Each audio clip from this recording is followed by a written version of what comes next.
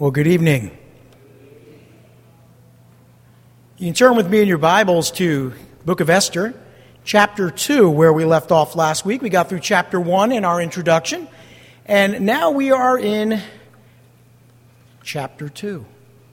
Chapter 2 is where really the story, or our story, the account within God's Word, truly begins. I mean, chapter 1 is more of a prologue. Chapter 1 is more of a setup for the rest of the account. But in chapter 2, we're going to see that this is the chapter where Xerxes makes Esther his queen instead of Vashti, who was deposed as queen in the last chapter. As we get into the study, I think the most important lesson we need to learn here, the most important thing to dwell on, is that the theme of this book is divine providence. And it's so true that divine providence triumphs despite man's disobedience. In spite of man's disobedience, God is not only sovereign, but His perfect will is done. How does that work out? We talked about last week how the name of God doesn't even show up in this book. And yet God is so obviously working on behalf of His people that when you tell people, I know when I heard the first time of the name of God, Jehovah, was never used in this book, I think, no, certainly. He's within every chapter, every paragraph, every verse. Yes.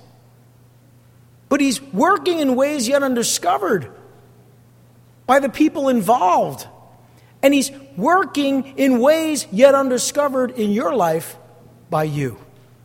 So keep that in mind as we go through the study. The divine providence triumphs, always triumphs despite man's disobedience. Let's pray. Lord Heavenly Father, we thank You for this time in Your Word and this time together this evening. It's been a long day and there are many things happening in our lives, and yet we just want to set aside this time, this moment, for You to speak to us, for us to hear from You. Lord, we need to be reminded that You truly are in control of all things, and that there's nothing happening in our lives or in this world at this time that isn't completely under Your control. That You truly are working all things together for the good of those who love You and are called according to Your purposes, even when we get in the way, even when we're not where we're supposed to be, or in the absolute wrong place somehow. Divinely, You are able to supernaturally and sovereignly work for our good, according to Your will. That is such a pleasant thought. That is such an encouraging thought. Help us to hold that in our hearts this evening as we study Your Word. We pray in Jesus' name. Amen. Oh, what a truth. That is a truth we need to meditate on and contemplate, and that's exactly what we're going to do this evening. Let's start by setting the stage. Xerxes waged a disastrous and costly war against Greece. We talked about it before it happened in chapter 1. He was preparing for that. And this all took place during the last 4 years of his reign, from about 483 to 479 BC. Persia was soundly defeated at the battles of Thermopylae and Salamis in 480 BC. Xerxes had this banquet in this time of exhibition of all of his wealth to try to encourage people to support his war effort. And the truth of the matter is, it was a disaster. After all the posturing and all of the politics, he failed to beat Greece, to defeat them. And so what Xerxes did is he plunged himself into all kinds of excesses in an attempt to forget his humiliating defeat. He did his best to try to forget. And so we pick it up in verse 1. In Esther 2, we read, "Later, when the anger of King Xerxes had subsided," now this is the anger that he had had toward Vashti for not coming forward and allowing herself to be presented to his military commanders and his governors at the banquet that took place years earlier. But here's what happened. When his anger subsided, he remembered Vashti and what she had done, and what he had decreed about her. So he takes a moment, he starts to think and just sort of plunging himself into excesses. He thinks, oh, where's my queen? Oh, yeah, that's right. I had to remove this queen when she wouldn't obey me. He remembered how she had refused to come to the banquet. He remembered his royal decree to remove her from her position as queen. And of course, this decree would be unchangeable because unlike other empires, like the Babylonian Empire, the Medo-Persian law could not be repealed. Once a law was set in motion, it could not be repealed. And this decree would ban her from ever being in Xerxes' presence again. This decree would give a royal position as queen to someone better suited to the role. So at this moment, he has a harem, he has many concubines, but he doesn't have a queen that he can show off to the world.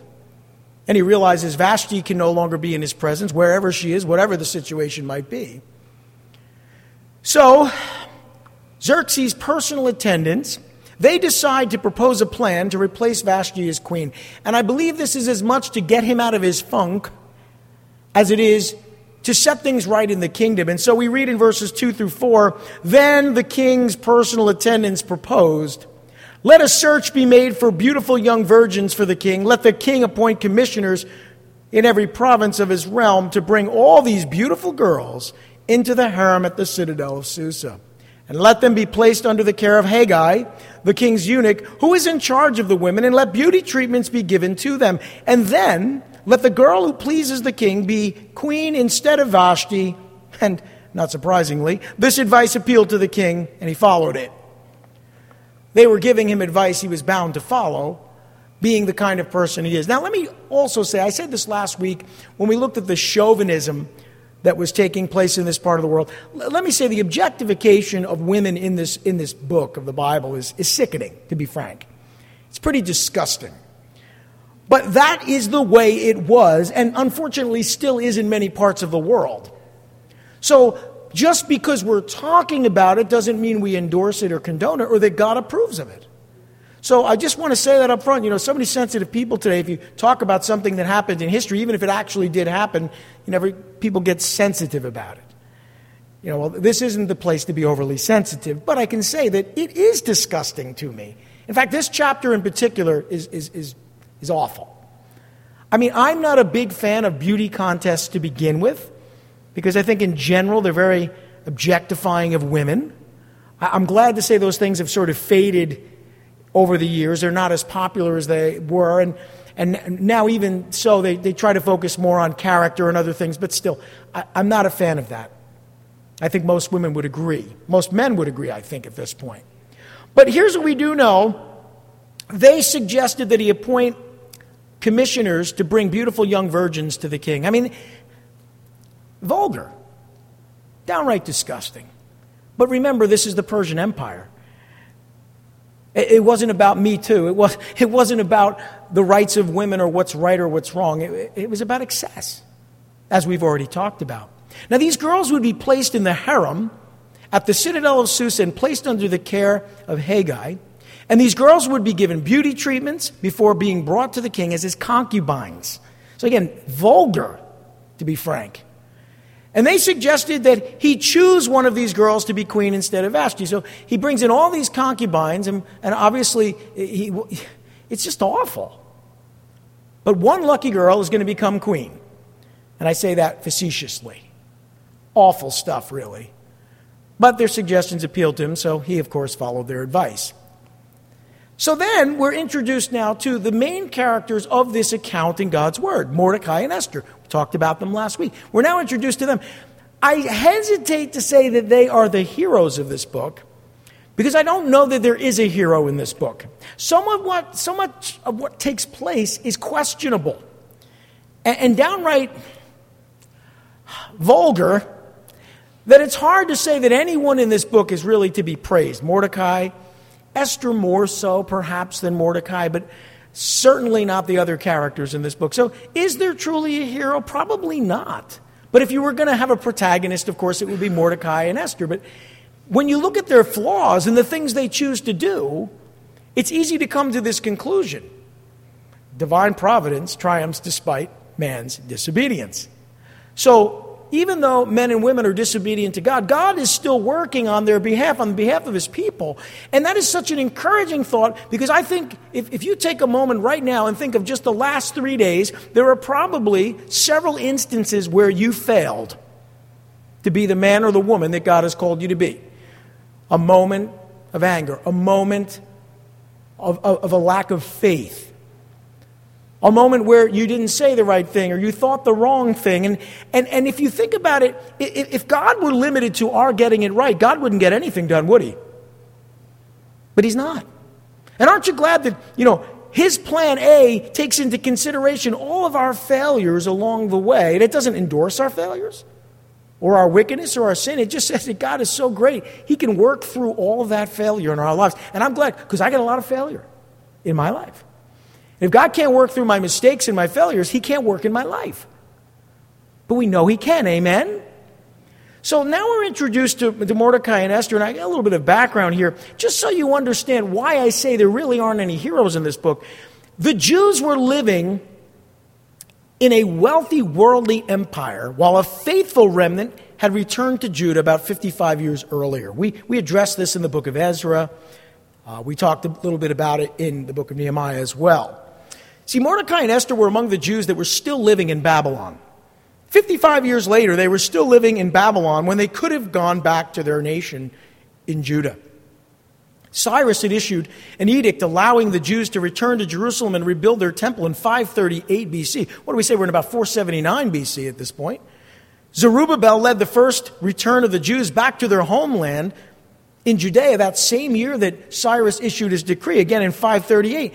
The Jews that returned made a very difficult choice to give up such worldly wealth and return to their native land, to their homeland. It cost them something. In fact, 50,000 faithful gave up lucrative businesses and comfortable homes to follow God's call back to where he had called them to be. But only 50,000. That's the sad truth. And Mordecai, and to a lesser degree Esther as well, they never chose to return. They stayed put and got comfortable in the area of Babylon, what was part of the Persian Empire.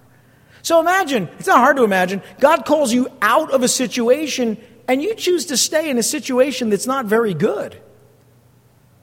Because it benefits you. But it's not honoring to God. It's not God's will. God has called you out of that situation. But you just stay put. I can remember, it was so difficult for me. When I was called to come to Christ and Christ revealed himself to me, I was in a band. That's what I did. I was a musician. That was my job.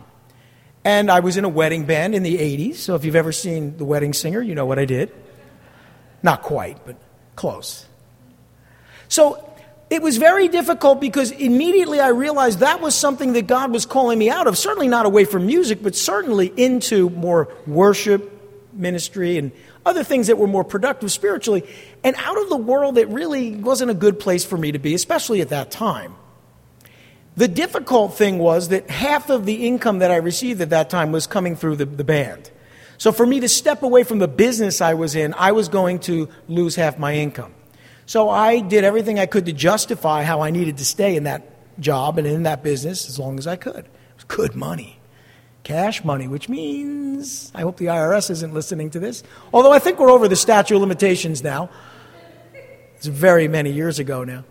I wasn't doing what I was supposed to be doing, let's put it that way. So when I was convicted, I realized I got to stop. So I sold my van to the band, sold my shares in the business, and left the band. They weren't happy. I wasn't all that happy either, but I knew that this is what God had called me to do. Literally the week after I made that decision, the worship leader at the church I was attending, Harvest, asked me to join the worship team. I was waiting for them. I mean, I'm a professional musician. Why haven't they asked? I'm like thinking to myself, come on, guys. But it was God holding back until I would submit to his will. It was a hard decision. It wasn't easy. It cost me something. I struggled financially for a little while after that. But you know something? It's the best decision I made. Because that led to everything I'm involved in now in my life, even musically. I had to come to a place where I realized that God's will, though it cost me something, was so much better than a lucrative business opportunity or a job that I liked or doing things that are not correct according to the law.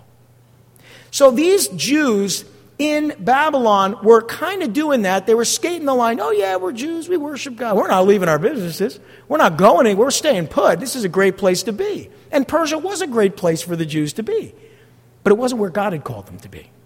So if that applies to you, you may not sleep very well tonight, but I did my job. Trust me, I know how it is. Their return from Babylon had been prophesied by the prophet Jeremiah, earnestly prayed for by the prophet Daniel. And the Lord even confirmed that this was his will for them through prophets like Haggai and Zechariah. God couldn't have been more clear throughout their history, throughout the last 55 years. And still, there they are, Mordecai and Esther and other Jews in the place God had not called them to be. Listen, the temple had been rebuilt after many years of opposition in 515 BC. Jerusalem was still in ruins, largely uninhabited and littered with debris. Of course, Nehemiah would come years later and fix that problem. But for now, they were in the place where God had not called them to be, and not in the place God had called them to be. And so we pick it up in verses 5 through 7. We read, "Now there was in the citadel of Susa a Jew of the tribe of Benjamin named Mordecai, son of Jair, the son of Shimei, the son of Kish, who had been carried into exile from Jerusalem by Nebuchadnezzar, king of Babylon, among those taken captive with Jehoiachin, king of Judah." Bless you. Mordecai had a cousin named Hadassah, whom he had brought up because she had neither father nor mother. And this girl, who was also known as Esther, was lovely in form and features. And Mordecai had taken her as his own daughter when her father and mother died. Well, that doesn't seem so bad, right? It seems like Mordecai's a pretty good human being, and I think he genuinely cared for her as a daughter. But when you're in the wrong place, the things that shouldn't happen, happen, and the things that should happen don't happen. And that's what we're going to see. This whole chapter happens because they're in the wrong place. And the consequences of this chapter and all the things that take place, God is in control of. But let's pause a moment and realize when you're not where God has called you to be, bad things happen. And bad things are about to happen. God is still in control, but there's a lot of disobedience here, and God works anyway. Now, Mordecai was a Jew living in the citadel of Susa, in the capital. He was descended from the tribe of Benjamin through his great-grandfather Kish. His great-grandfather was taken captive when the Jews were taken into captivity. Kish had been taken captive to Babylon by Nebuchadnezzar with Jehoiachin, the king of Judah, in 597 BC, many, many years earlier. And Mordecai had raised his orphan cousin Hadassah as his own daughter in Babylon. Also known as Esther, she was a beautiful young girl, a virgin. She qualifies for this sick and twisted beauty contest. Here's what we learn, and this is upsetting. I certainly don't approve. In verse 8, when the king's order and edict had been proclaimed, many girls were brought to the citadel of Susa and put under the care of Haggai. Esther also was taken to the king's palace and entrusted to Haggai, who had charge of the harem. And the girl pleased him and won his favor. And immediately he provided her with beauty treatments and special food, whatever that was. And he assigned to her 7 maids selected from the king's palace and moved her and her maids into the best place in the harem. Now, you see the hand of God in that? You do. You do. You see the hand of God. But remember the theme of especially the book, but also tonight's study. Divine providence triumphs despite man's disobedience. Just because we're disobedient and God still works doesn't mean we're not disobedient. See, a lot of people, they look at their blessings and they say, well, I'm blessed, so I must be doing the right thing. Listen, I am abundantly blessed, but I don't always do or say the right thing. In fact, I'm so aware of God's blessings despite my disobedience that it would be wrong for me to say that I do everything right. But God does bless despite those things. And that just goes to show you what a good and gracious God we serve. Aren't you glad? Say amen. That's a good thing. Well, as we see, Esther was taken to the king's palace, placed in the harem. Not a good future for a young Jewish girl. Think about it. Xerxes had issued a royal order to bring beautiful young virgins to the king. Now, Esther was taken to the king and placed under the care of Haggai. It is possible, maybe even likely, that she was taken from Mordecai against his will. But it's just as likely and quite possible that Mordecai took Esther to the king's palace. You're going to see that Mordecai, a very persuasive and influential person, but a conniver, someone who is looking to move up and move ahead. And he could be, and I don't know, I wasn't there, but it could be that this man really just took advantage of the opportunity for his own benefit, for the benefit of his people, and even maybe assuming that Esther would benefit from this in some way. I don't know. But if it was true, then this is in direct contradiction to Scripture. They are not supposed to intermarry in this way, certainly. God calls his people to separate themselves from the world, and this woman is being put right in the center of it all. It's important to note, in defense of Esther, that culturally she had no right or authority to resist being taken to the palace. I don't blame her in the least. I mean, she could have been taken against her will by the Persians or told to go against her will by Mordecai. You can't say that this was Esther's idea. And then we see what oftentimes happens. There are innocent victims that suffer because of man's disobedience. A parent makes a bad decision. A loved one makes a decision that's against God's will. A spouse. And the other people in that person's life, they suffer many times because of the bad decisions and disobedience of someone in the family or someone in authority. But God is so good that despite that, he works. And I feel rather bad for Esther. I don't think she would have chosen this for herself, but she didn't have a choice. That's the point. If anyone had a choice, it was Mordecai, and he may not have even had a choice. But I wonder what would have happened if they were in Judea where they were supposed to be. Just a thought. But God works anyway. Joseph, Daniel, they were likewise taken against their will to serve in pagan palaces. Not the same situation, but they were taken against their will. Did God work in Joseph's life? How about Daniel's life? So it's important to recognize you may find yourself in a situation that you didn't ask for, that isn't something that you desired, one that's the result of someone's disobedience, maybe not even your own. And you shouldn't stop and think, well, God can't work in my life now. God is so much bigger than that. I just think of Joseph. I mean, do you think Joseph wanted to be thrown in a pit and sold into slavery? Become a slave? Do you think that's what he wanted? How about Daniel? You think he wanted to be taken away from his home in 605 BC and dragged with other young men to Babylon to serve as essentially slaves, servants? No. But when you think of those men's lives and Esther's life, you're hard-pressed to find another example of someone who was used as mightily by God. Amen? So what's the lesson here? You may be in a situation that's less than ideal. One that you didn't ask for, one that isn't fair, one that you didn't want. But don't start to think for a minute that God can't use you and work mightily in and through your life. Well, Esther pleased this Haggai, who was the eunuch who was in charge of taking care of the women, won his favor over the other girls in the harem. And you stop and think, well, why? Why? Why is it that someone gains the favor of someone else? Oh, I don't doubt that Esther's character as a person had a lot to do with it. But is it just a little possible that God was involved in this? God has a plan, despite the disobedience, to put Esther right at the center of this. She's going to win this beauty contest. Unfortunately, it's something she's involved in. And God is going to make sure, because God's plan includes her being there. So even though God is not the author of this situation, he works in it anyway. And that's hard to understand sometimes, especially if you're going through something like that. But Haggai immediately provided her with beauty treatment, special food. He gave her every advantage. She stands a chance to win simply because, hey, it's who you know. And this guy, Haggai, he decides to give her every advantage, and he assigns 7 maids. That means she's got people taking care of her, and she's in the best place in the harem. Now, I want you to remember that Joseph and Daniel, who we've already talked about, also won the favor of others, didn't they? While they were serving in pagan palaces, they seemed to gain the favor of everyone they worked with.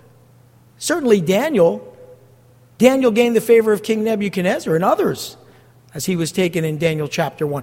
Joseph, Potiphar loved this guy. The only reason he got thrown into jail is because Potiphar's wife loved him in a different way. So it's not that he responded to that, but certainly she was interested. And so here he ends up in jail, but even then, people in the prison liked Joseph. Everywhere he went, he had the favor of people around him. You think God had something to do with that? When you have favor, when you receive favor from others, even at work or in school or in life, just know that that's God's work. God does that. You might be a nice person, but you're not that great. It's God doing the work to make you the person you are today. And as we've said, divine providence triumphs man's triumphs despite man's disobedience. Now, Esther did not reveal her nationality or her family background to anyone at the king's palace. And we're told that in verses 10 through 11. Look what it says. Esther had not revealed her nationality and family background because Mordecai had forbidden her to do so. And every day he walked back and forth near the courtyard of the harem to find out how Esther was and what was happening to her. This is an interesting picture. He seems overly concerned about her, but not just about her, perhaps about some of the opportunities that her being in the palace can bring to him politically.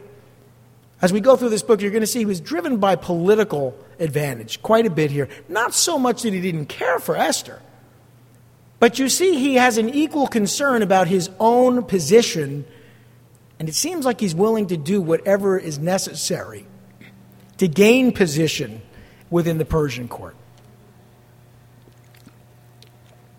Well, Mordecai had forbidden Esther to let anyone know that she was a Jew or that she was related to him. I'm not sure why. Maybe he felt it would work against her. But he was clearly a worldly man, conniving in his own strength for his own advantage. And this is hardly the behavior of a faithful Jew who trusted God. It is similar to Abraham and his son Isaac, who both lied about the identity of their wives. I think Abraham did it twice. So did God work despite their disobedience? Oh, yeah. But men of God have flaws. They make mistakes. And this is, I think, another example in the case of Mordecai. Esther obeyed Mordecai. She hid her identity as a Jew and as his adopted daughter. Now, when you think about it, Joseph, Moses, Daniel, even Nehemiah, they worked in the Persian court. Some of them worked in Persian court. Joseph was and Moses were in the Egyptian court. Daniel in the Babylonian court. They were in pagan courts. They didn't hide their identities. I don't know that they could, really. But they didn't. They were open about who they were. I mean, you really couldn't hide that. Esther seems to be able to hide it. Now, stop for a minute and think about that. What does that say? You know, today, if you walk through Brooklyn and you look at the Jewish neighborhoods in Brooklyn, or even here in Passaic, right around the corner, it's pretty hard not to see who's a Jew and who's not, right? I mean, you can kind of tell, right? The way they dress. It's obvious. It's not a criticism.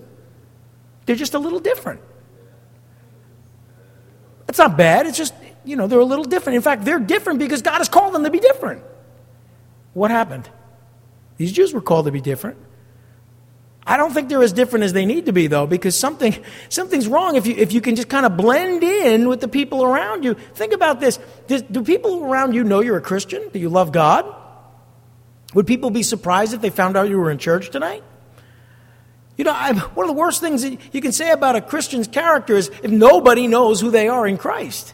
I'm not saying you have to be an annoying person and tell everybody you bump into, but certainly people should know there's something a little different about you. Maybe not how you dress or how you wear your hair, but certainly there should be something that means you can't blend in with the world. Come out from among them and be ye separate. Clearly, they were blending in. That's the point I'm trying to make. I mean, otherwise, how do you hide it? Right? Clearly. Well, Mordecai was walking near the courtyard of the harem every day to monitor Esther's well-being and progress. Well, that tells us something. He clearly had access to the king's palace, and he sat at the king's gate, as we'll see over and over again throughout this book. Where is he? Sitting at the king's gate. Even when he's not there, it says he wasn't sitting at the king's gate. So the king's gate was a place where judicial matters were handled. Official business was taking place. It's kind of like City Hall.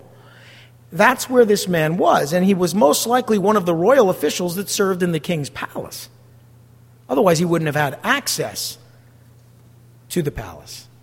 So now we're learning a little bit about Mordecai and Esther and starting to figure out, there's something going on here that shouldn't have been happening, but thank God, God is God in all things. Amen?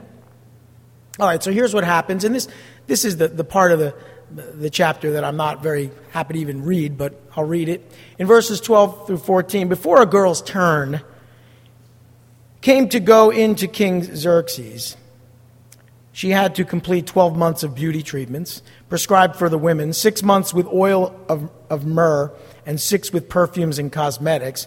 And this is how she would go to the king. Anything she wanted was given her to take with her from the harem to the king's palace. And in the evening, she would go there, and in the morning return to another part of the harem to the care of Shashgaz, the king's eunuch, who was in charge of the concubines. And she would not return to the king unless he was pleased with her and summoned her by name. You know, that is just, anybody that has a daughter or loves someone as a daughter understands how disgusting this is, how vulgar this is, how vile this is, right? I mean, I'm not going to go on and on about it, but it's gross. This is the world. Stuff like this still happens today, and we know it does. It doesn't mean it's right. God doesn't condone it. Oh, how could God let that happen? All kinds of stuff happens in this world that God allows to take place but doesn't condone and isn't his will. That's because he's given us free will, and boy, have we really ruined our lives with that by not submitting our will to God. And so women oftentimes suffer the result of man's excesses, if I can put it that way, their vulgar desires. This is no exception. These women were brought to Xerxes to spend an evening with him. They completed 12 months of beauty treatments, as we said, 6 with oil and myrrh and 6 with perfumes or cosmetics, whatever that means. And they were allowed to take anything they wanted from the harem when they went to the king. I assume that's their outfits, whatever. You know, the objectification is just off the charts. And they arrived in the evening and returned to another part of the harem the next morning. That should explain it to you, right? They go in there as virgins, they come out as concubines. They would become concubines and placed under the care of another person, Shashgaz, and they would not return to the king unless he was pleased with them and summoned them by name. Imagine, I am not a woman, obviously, but I don't even identify as one. And I'll tell you what, I don't like the idea one bit. That was supposed to be funny. I'm sure I offended someone. What else is new? But ladies, this is bad. This is not a good situation. And there are so many women in our world that this is their reality on some level. Parts of the world, women have no rights. They're told who to marry, and it's awful. I could go on and on about it. It's awful. And when Jesus comes again, this won't happen. Amen? Well, Esther was brought to Xerxes to spend an evening with him. Verses 15 and 16. When the turn came for Esther, the girl Mordecai had adopted, the daughter of his uncle, Abihail, to go to the king, she asked for nothing other than what Haggai, the king's eunuch who was in charge of the harem, suggested. And Esther won the favor of everyone who saw her. She was taken to King Xerxes in the royal residence in the 10th month, the month of Tebeth, in the 7th year of his reign. And so Esther was brought there, taking only what she was told to bring. So basically, those that showed her favor are helping her to gain more and more favor from the people around her. To her credit, she listens, but still, awful situation. She was taken to this uncircumcised pagan king to be a concubine. I mean, there's nothing romantic about this. I was starting to watch a number of years ago, there's a film, I think it was called Esther. I got about 10 minutes in and I shut it off because they were romanticizing this. There's nothing romantic about this. It's vulgar. Let's call it what it is. So that got shut off. I didn't even go very far into that. I think it was even a Christian movie. I don't know. Who the heck thought that was a good idea? Anyway, this took place in 479 BC, December or January of 479 BC. And then Esther was chosen by Xerxes to become queen instead of Vashti. And that should be no surprise. We know this book, but I don't know if it was a surprise to her. I imagine it was. God is working despite their disobedience, but God is working. And so we read in verses 17 through 18, now the king was attracted to Esther more than to any of the other women, and she won his favor and approval more than any of the other virgins. So he set a royal crown on her head and made her queen instead of Vashti. And the king gave a great banquet, Esther's banquet, for all his nobles and officials, and he proclaimed a holiday throughout the provinces and distributed gifts with royal liberality. Gee. Sounds pretty awful to me, to be honest. I just will say one more thing about this, and that is that this man is using her, just like he wanted to use Vashti. He wanted to use Vashti to show her off and get everybody's attention and make himself look good. And the same thing is happening here. God is still working, but listen, I don't think very highly of this guy. Let's put it that way. And another thing, I'm almost 58 now. And I understand, as a young man, you think differently. You do. I'm not going to deny that. But thank God we get older and hopefully a little bit more mature. And we start to evaluate people, men and women, based on more than just what they look like. Right? I hope so. I hope men, as we get older, more mature, you don't have to be old. You can be old and immature, and you can be young and mature. That you realize the most attractive quality in another person, and this is true for women as well, towards men, the most attractive quality in a person should be who they are. Their character. Not their heart, exactly. Not what they look like. Now, I'm not saying you can't be attracted to a person. But so many people, that is like all they see, and that just, it speaks of an immaturity that you expect in teenagers, not in grown men and women. We'll move on. So, Xerxes was more attracted to Esther than any of the other beautiful young virgins. That means he saw her as prettier, as it said, form and feature. She just was more attractive to him. But even God is even working in that, but still. Esther pleased Xerxes, won his favor and the approval over any of the other girls in the harem, and so she's crowned as his queen and honored as queen. Okay, she received a banquet.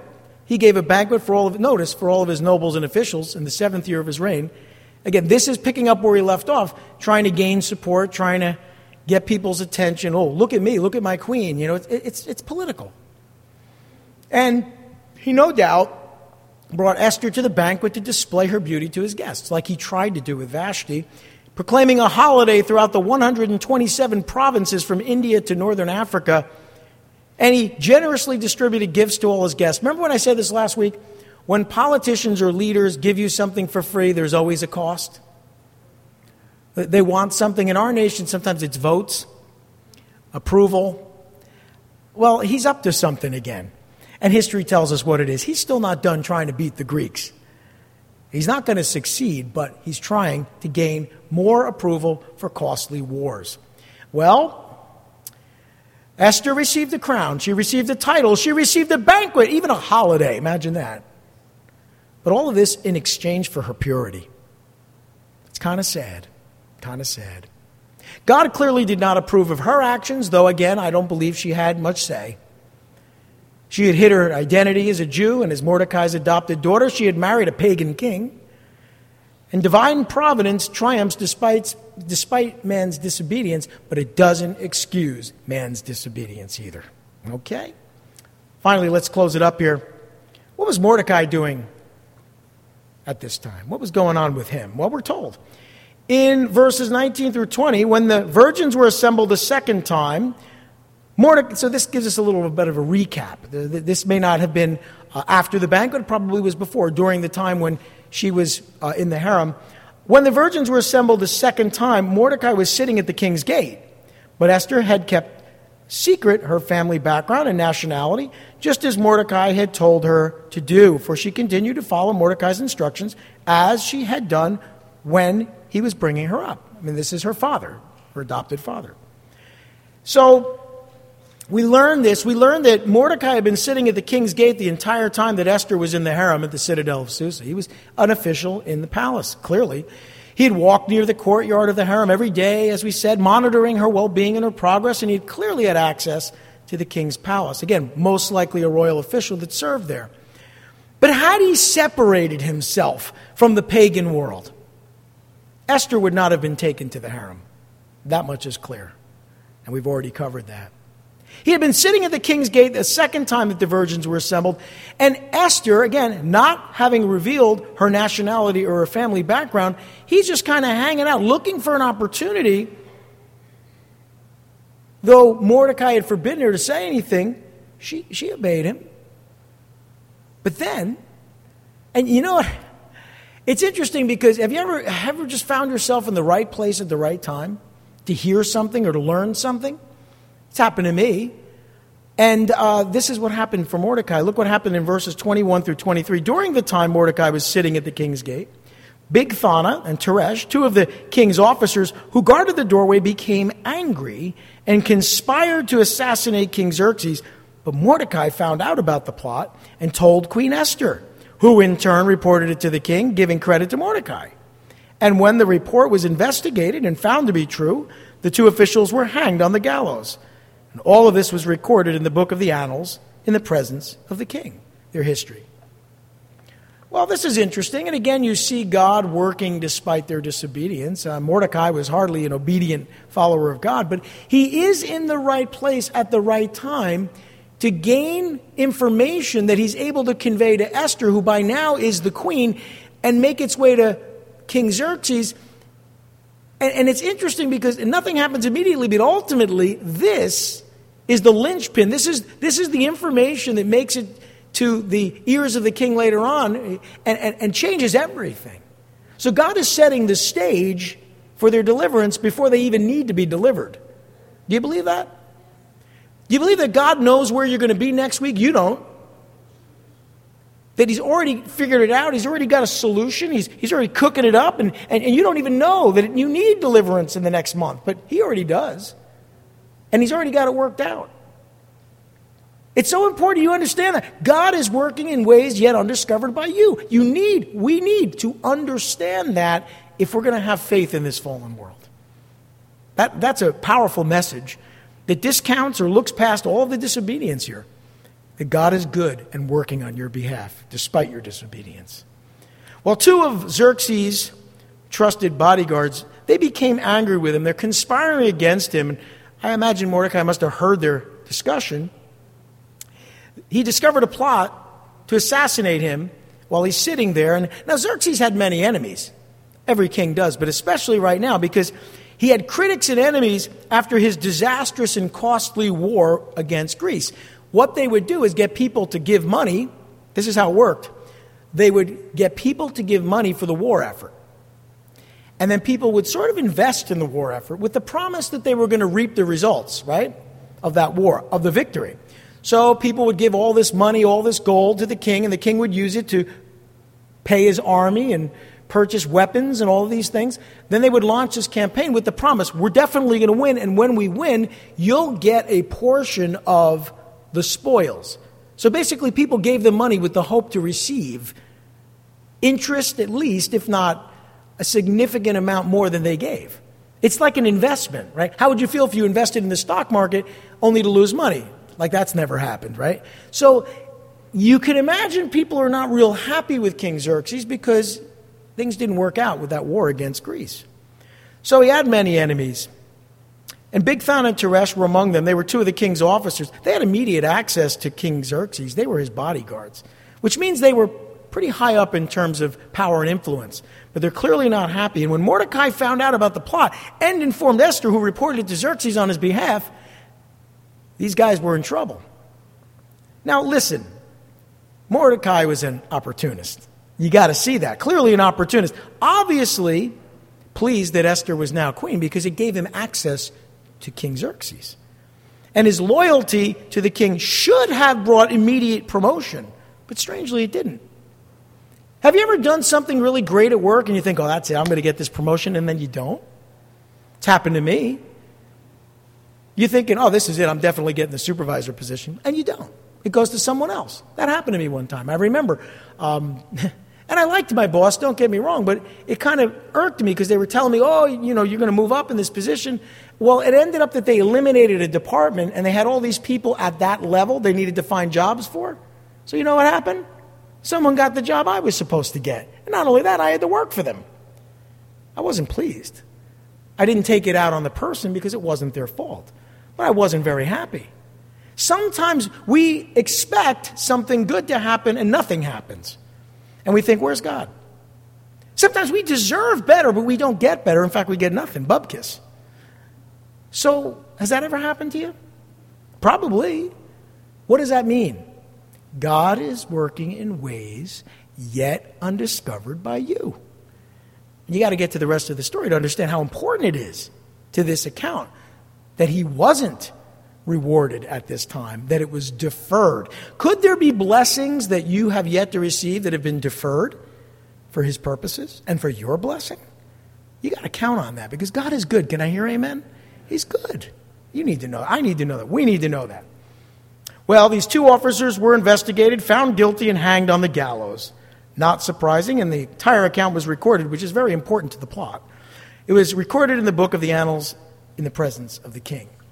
More to come. We'll, of course, pick this up next week, but I think the message is clear. I hope it is. You can trust God. God is good. Don't weigh God's blessings based on what you and I can see. Trust that God is working in ways you cannot see, and trust him that he truly does know what's best. Let's pray. Lord Heavenly Father, thank you for your word, the encouragement that comes when we trust you. And this account just helps us to see that you truly are working all things together for our good. Help us to continue to believe that, to know that. And if there's people here today, I'm sure that this message is speaking to their situation. Help them to see it is true. You can be trusted. You are a good God, that you have a perfect plan for our lives. And that plan may not unfold for some time or may unfold in the near future, but that we can trust you with it because you love us and you're working on our behalf. Help us to see that, we pray. In Jesus' precious name, amen.